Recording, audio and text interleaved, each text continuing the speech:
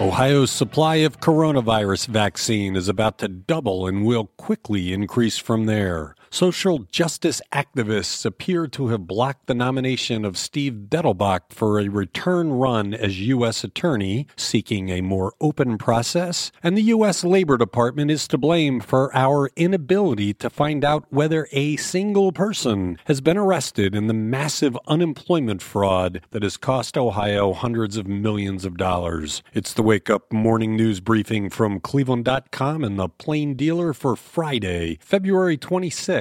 I'm the editor, Chris Quinn.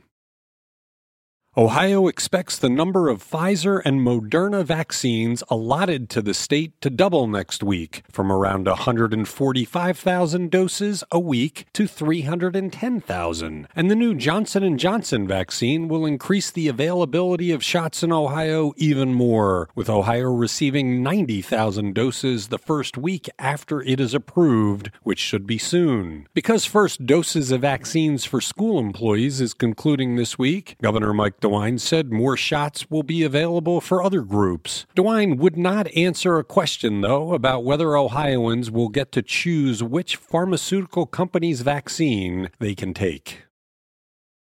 U.S. Senator Sherrod Brown will open the process of choosing the next U.S. Attorney for Northern Ohio, a move that seemed unlikely weeks ago when it appeared that Stephen Dettelbach would return to the position. The decision comes amid growing pressure on Brown from civil rights advocates, including Tamir Rice's mother, who have pushed for a fair review in choosing the next federal prosecutor. Dettelbach served as the federal prosecutor from September 2009 to January 2016, with the Biden administration replacing former President Trump's appointees. Dettelbach said he was again seeking the position. As a Democratic senator, Brown would make the recommendation to Biden. A spokeswoman for Brown's office said the senator did speak with Dettelbach, who became part of the state Democratic machine with his run for Attorney General in 2018. In recent weeks, critics have questioned the fairness of selecting a federal prosecutor without an open process that would allow candidates from different backgrounds to seek the job. For instance, the Norman S. Minor Bar Association,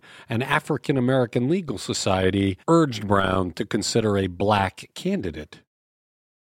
As Ohio is deluged with an unprecedented number of fraudulent unemployment claims, the federal government agency that is supposed to investigate refuses to say whether any scammers have been arrested or face consequences. No one will even say whether Ohioans victimized by unemployment fraud, and they are legion, should file a police report. So even though Ohio seems to be seeing fraud on an unprecedented scale, both in the number of cases and the millions of dollars stolen, we don't know whether anyone has been apprehended for perpetrating that fraud. Spokespeople for the Ohio Attorney General's office and several police departments around the state said they simply don't know of any arrests that have been made for unemployment fraud, as the federal Labor Department is charged with handling the cases and refuses to say.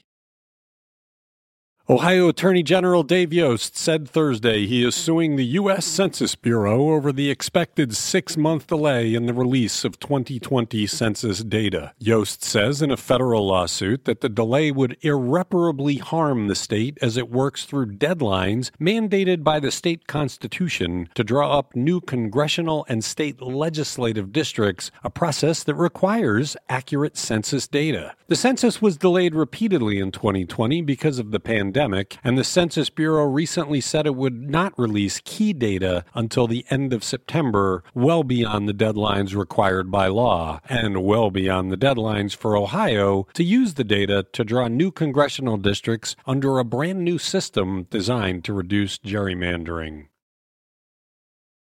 Cleveland schools will delay in-person learning for a week from Monday to March 8th to ensure that every family in the district has a chance to prepare. The district sent out mailers to contact families about the transition to in-person learning after a fully remote school year thus far. The district plans to return to buildings over 3 weeks, starting with students with the highest needs, including those with learning disabilities and potentially off-track seniors. Ohio Governor Mike DeWine provided provided coronavirus vaccines to school districts for adult staff on the condition that they get children back into the classrooms by Monday. Cleveland accepted the vaccine, but originally planned to return much later. After criticism from the governor, the district announced it would make the Monday deadline, but now it needs the extra week.